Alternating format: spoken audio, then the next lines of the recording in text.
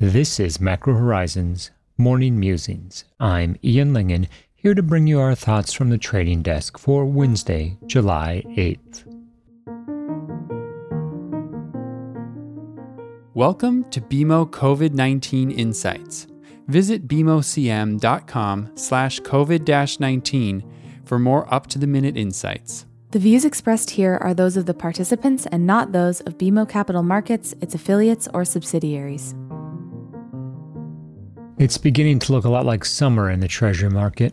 Rates are pegged in a definable range. The economic outlook is plagued by an ever-increasing amount of uncertainty, and there are limited tradable events on the immediate horizon.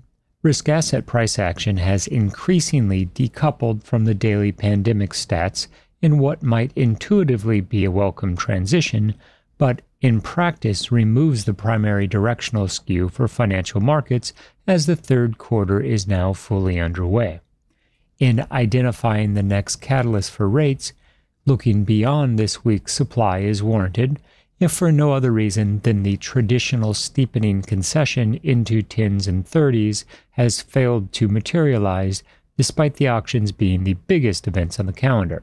It's tempting to conclude that the market has lost interest in the progression of the pandemic. However, the reality is much more nuanced than this.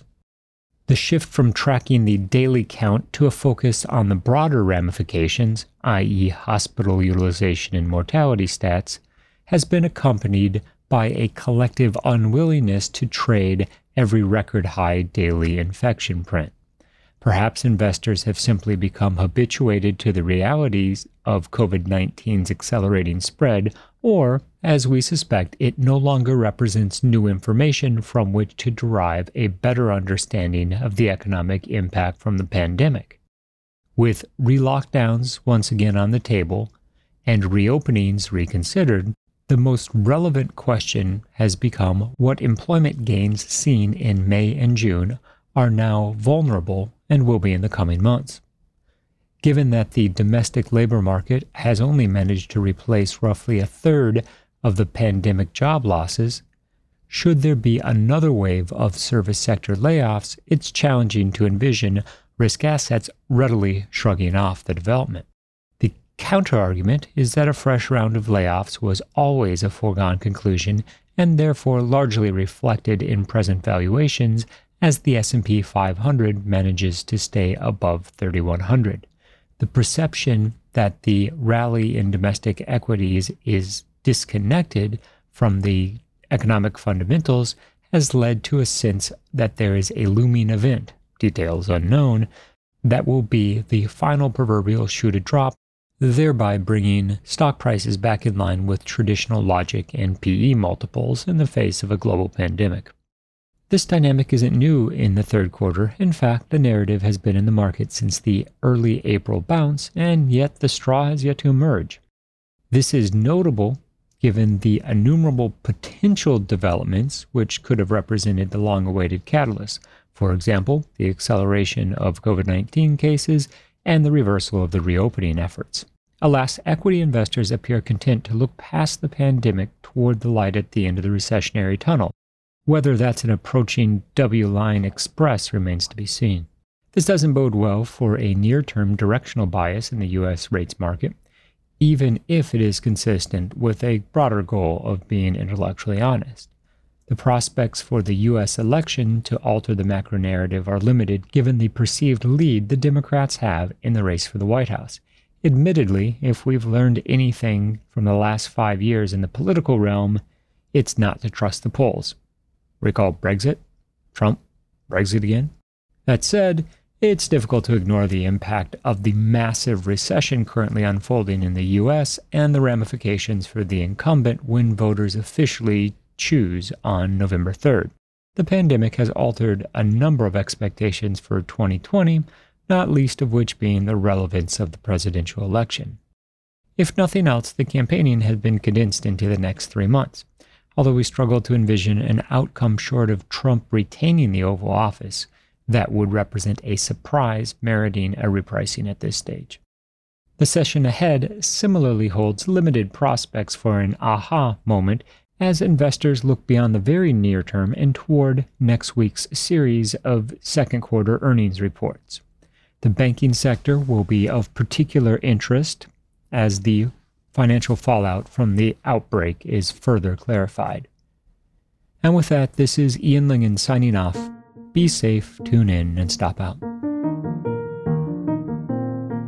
Thanks for listening to Macro Horizons. Please visit us at bmocm.com/Macro Horizons. We'd love to hear what you thought of today's episode, so please email me directly with any feedback at ian.lingen@bmo.com. Thanks for listening. You can subscribe to this podcast on Apple Podcasts, Spotify, or your favorite podcast app. For more insights, visit bmocm.com/COVID-19. This podcast has been prepared with the assistance of employees of Bank of Montreal, BMO Nesbitt Burns Inc., and BMO Capital Markets Corporation, together, BMO.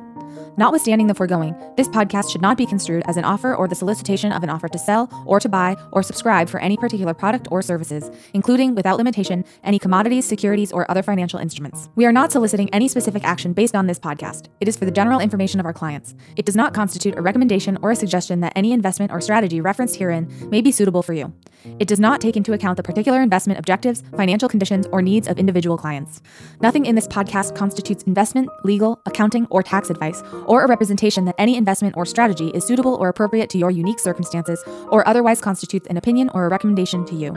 BMO is not providing advice regarding the value or advisability of trading in commodity interests, including futures contracts and commodity options or any other activity which would cause BMO or any of its affiliates to be considered a commodity trading advisor under the U.S. Commodity Exchange Act.